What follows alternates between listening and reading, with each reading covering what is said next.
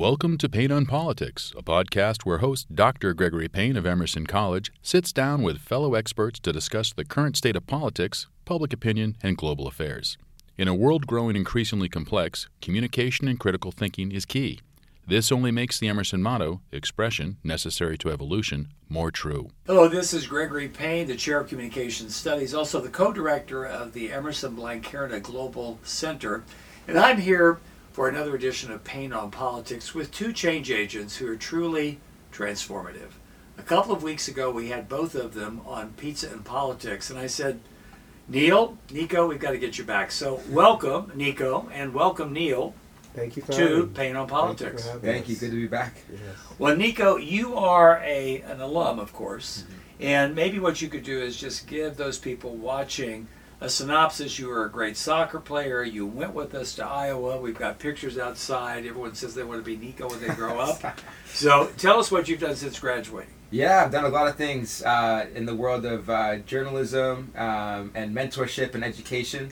Most recently, just achieved my master's in education at Harvard University. Thank you very much. That's across the river somewhere, right? Yes, Harvard? Okay. Just over there, yeah.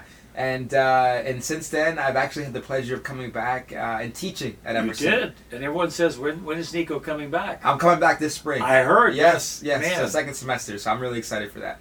Well, also, Neil, you and I know each other for a variety of reasons, but one is, they say when a crisis occurs, there's an opportunity. And after the Newtown shooting, I know you and I had been working together some, but we then went down to Newtown and we started working with the Bird Street Project. And since that time, you've taught at Emerson. You've had just a transformative experience in the Boston Public Schools and now are in Brookline. So tell us a little bit about what you're doing now in terms of being an effective change agent. Always striving to be a change agent to, young, aspiring souls that just want to receive love, attention, and direction, moving in the right direction, moving in the right area. So I'm excited about what we have done together in terms of allowing ourselves to build bridges with the Boston inner city community and Emerson College. And then also what, I've been fortunate to be able to do as an educator in the Massachusetts state public system. I say that because I meet wonderful kids every day. I'm a change agent.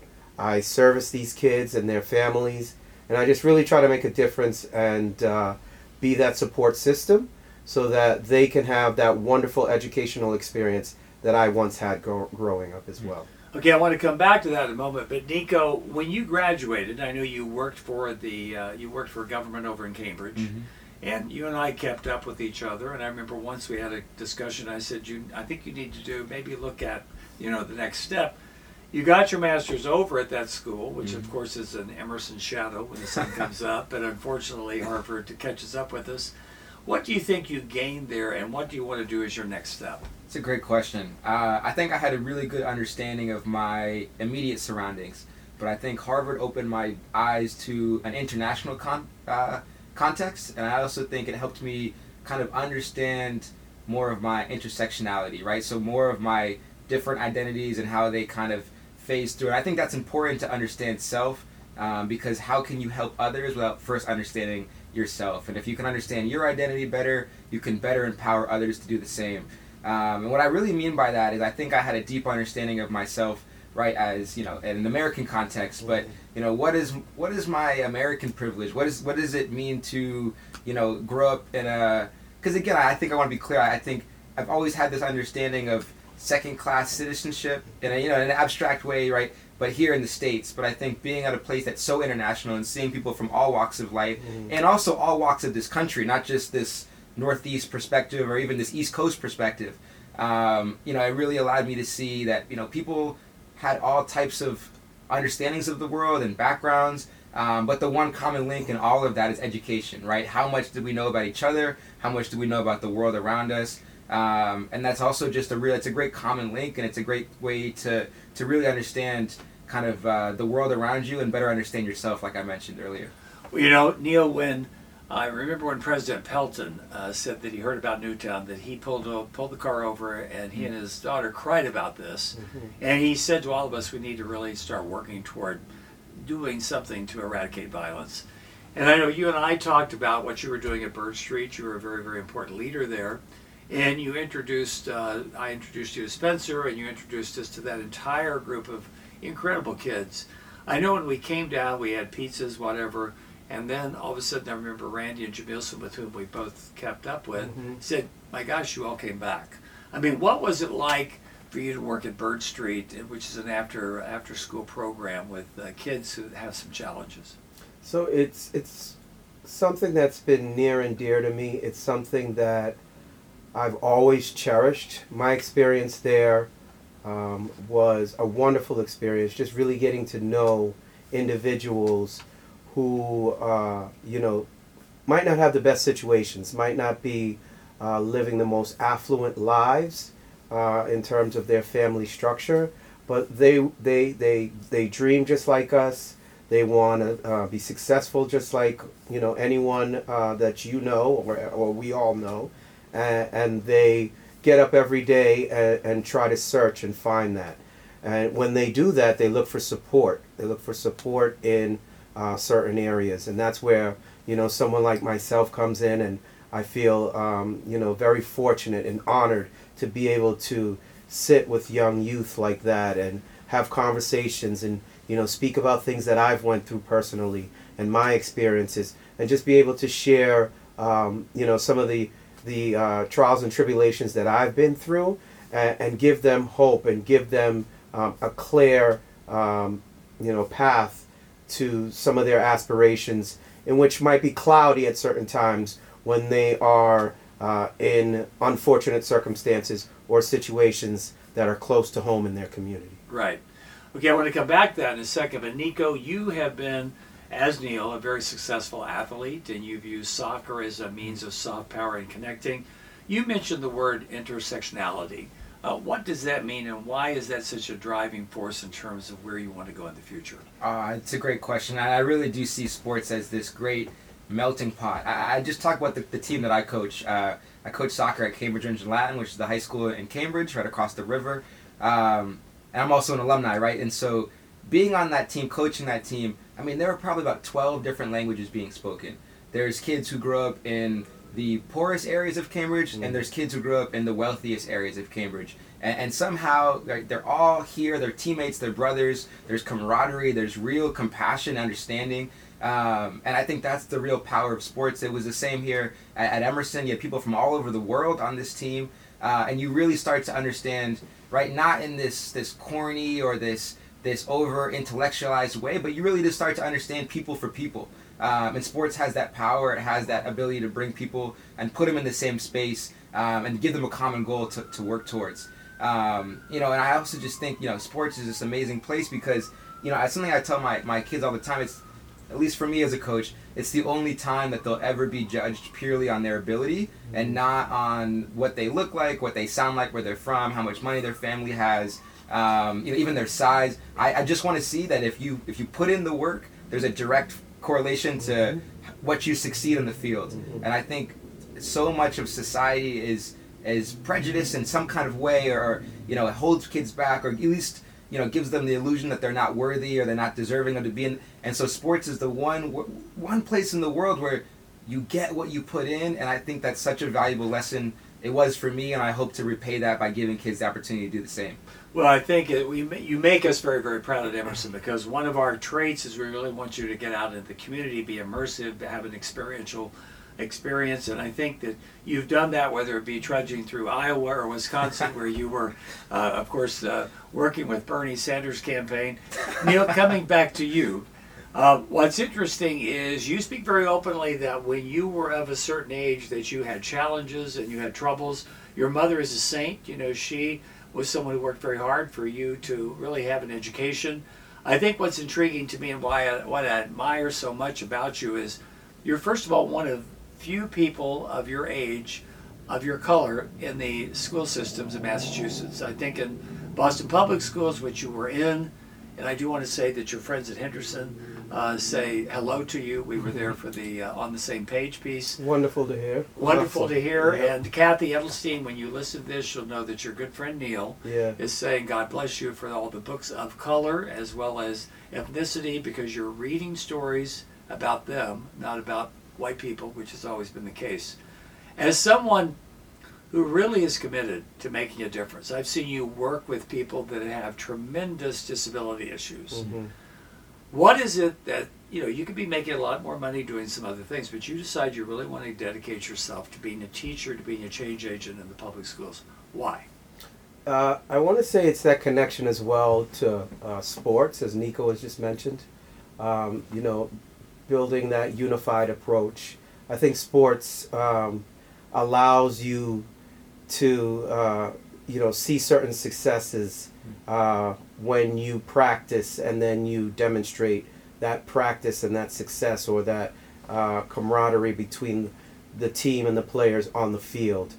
For myself, sports was a major thing growing up, and it allowed me to be the individual who I am today.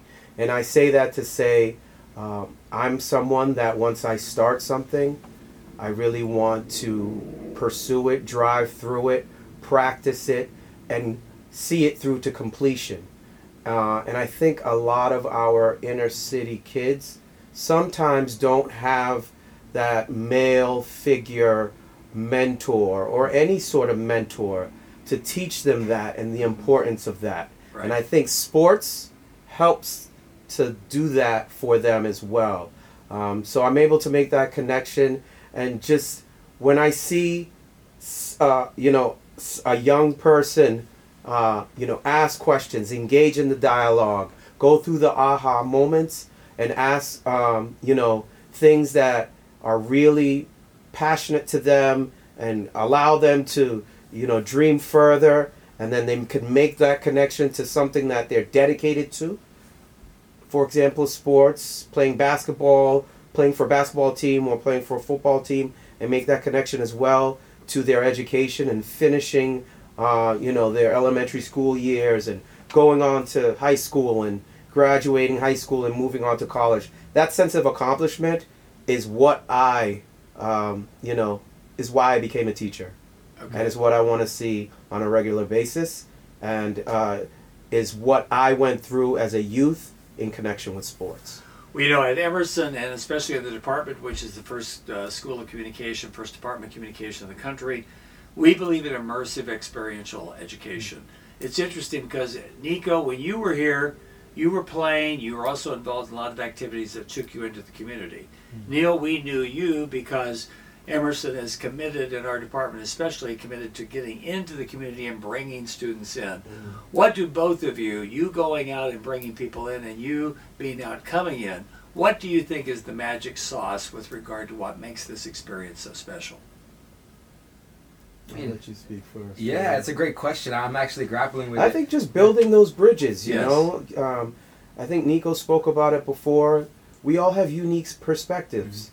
And when we bring each other together and we engage in the dialogue and we talk about where we came from and where we're going, it just builds that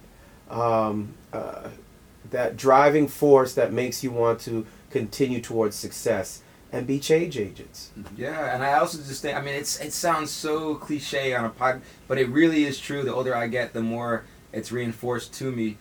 But we have so much more that connects us than separates us. Yes. And I feel like when you really start to peel back, right, the layers of the human experience, right, and at the end of the day, we're all just, we're brothers, we're sons, we're caregivers, we're mentors, we're coaches, and so when you can really connect on some of those more basic human levels, you start seeing people for people, and you can really start to you can find the humanity, the humor in life, the tragedy too. You can relate on that sense, and I think that stuff really does connect us, and it makes us feel more connected because you realize that hey, me and you are not so different after all. I think also what I've noticed is that when done correctly, when done activity-based in a fun way, learning is awesome. And learning is a great experience. From the youngest kid to the oldest individual, learning something new, learning something about a different culture or a different perspective is extremely fun and can be just a groundbreaking experience that can change your life forever. And I think the reason why, I was just reflecting on the reason why it feels so cliche to say that is because oftentimes it's done really unauthentically, right? And so it's done in a way that just is doing it for the sake of doing it and not really actually taking the time to develop a space where people feel safe to be themselves. Absolutely. Right? Where they feel safe to take off their armor and say, all right, I'm willing to expose my humanity. Make mistakes. Yeah. 100%. Yeah, exactly. A space to make mistakes. And again, going back to sport, I think that's actually, that's what makes sport so powerful, is because it is a place where, yeah, sometimes you miss the basket or the goal. Absolutely. Or you sometimes, you have a slow day at practice, or you miss whatever, and you're just running a little slow that day. And so people can actually kind of see, and it breaks down that humanity in a real time in a way that everyone can kind of see, people for people. Absolutely. I think what I find when we think back of the Bird Street Project and some of the projects, Niko, that I know you're aware of, is I remember talking to Astrid and Jamilson and DJ. We've kept that relationship going, even though it began during the Newtown tragedy scenario. They said to us, okay, many people come to Bird Street, like you and Spencer. You drive up, you bring the pizza, you bring the Coke, you get the picture, and you leave. But you all came back. And, we've kept coming back. You all have kept coming back. We have an incredible relationship, an incredible friendship, which to me is truly unique. At Emerson, I sometimes hear a lot of people talk about diversity, inclusion, and justice. And I like to hear the talk, but I also like to see people match the talk with the walk. And whether it be going to Tulsa, whether it be doing stuff with Team Harmony, I think what this department and people I know really like to do is put that into action. What's great about you two is you epitomize that spirit, that can-do spirit. Question I would like to ask both of you, because I'm truly impressed and invested in your futures. 5 years from now, what would you like to be doing? Oh, that's a great question. I'll let Neil answer this one first. I think I'd like to continue to be engaged in, the open dialogue that makes a difference in our society, that moves individuals of color forward. In my lifetime, I've seen unique change. I've seen, when I was at a young age, the individuals that would come and say hello and then never show up again, like you mentioned. And I think over time we've become a lot better. We've become a lot closer in terms of different races and ethnicities, and building those relationships and making a real difference in the world, and here in America as well. And I think I want to continue to be someone who pushes that forward and finds a way to, be a leader in that way, so that we can make this world what it should be, a place where we can be safe, a place where we can all be successful, a place where we can all take care of our families, and a place where, you can meet different walks of life, invite them to your home, invite them out to eat, feel comfortable, and just enjoy this life that we live. That's a great answer. Yes. I think for me, the reason I laughed at the beginning, I think my younger self, it really wanted to grab the biggest possible levers and start pulling them, start yanking them, right? This institutional, this grand sweeping change. But the older I get, I actually think about the difference that I've really made. And so, like, on paper, I've done some impressive things in the world of journalism, academia, public policy, whatever. But the place where I've actually made the most difference is being a high school soccer coach. Right, and that's where I can really trace, and I every day I come and I create a space for people to be themselves, to push themselves, to learn about things, to be challenged. I also think about the importance of representation. How great is it for kids of color to have a black coach, right, a black educator, but then also how great is it for the majority of my white players to also see a black man in a position of power, an educated black man, etc., and have their worldviews changed and challenged as well, even if they're well-intentioned. And so, interestingly enough, I actually want to kind of get smaller and more niche. I think the more I can impact my direct community, the more I can actually end up pulling those larger levers in the long run. And I think that you're right, if you can affect your community, if you can affect the smallest possible space, that space can be a shining example for everyone else. And so, yeah, like I said, it's not about shooting to the moon. It's actually about kind of digging in and getting as close to home as possible. Nice. Okay, well, one thing I would say is it's very clear when I listened to both of you that you really identify sports, as we know, it could be sports, it could be art, it could be food, it could be whatever, as a means of really building those bridges. I think a key for our department, Communication Studies, is building bridges, whether it's locally, whether it's Barcelona, as we've talked about, the upcoming summit, last year at the Global Summit down at the Watergate. I'm very proud that the professors here believe in that.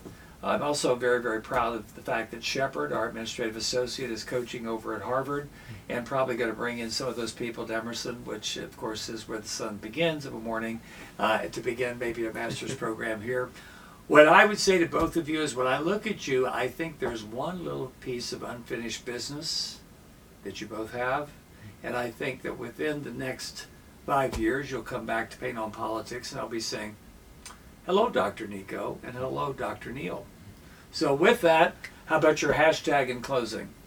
Hashtag, well, off camera, we were actually just joking about the PhD program. Yes, It's, I realized, too, again, about impacting your I also didn't mention, right, in addition to coaching high school soccer and making an impact there, whatever, I've also found a way to make a real impact here at Emerson, and that's by teaching in the classroom, Yes. right? And that's not about, lecturing to 200 students, it's about mentoring 20, right, and really working with them to help them understand and navigate the world and give them the same experience that I once had. I know this, you wanted a hashtag, but I'll just end by saying, school is not always a fun place for a lot of people, for a lot of reasons, a lot of institutional, systemic reasons. And so these extracurriculars, these spaces, these electives, right, they're actually a place where people can really authentically enjoy a university experience, a college experience, an institutional experience. And so, the PhD allows me, I think, to, again, get more involved in that micro world, do more teaching, impact more students. And if that's the way that I can do that, I hope it's in my future. Okay, Dr. Harris. Hashtag PhD Pain on Politics. Okay, well, listen, what I would say is it's not often that I've able to talk to two people that are just favorites. I think they epitomize what we say at Emerson, that is expression necessary to evolution. And President Bernhardt, these are two people that we need to invest in because they're the change agents we're always going to be proud of. Thank you, and come back soon, doctors, to Pain on Politics. Thank Sounds you. good. Thank you for having me. Bye-bye.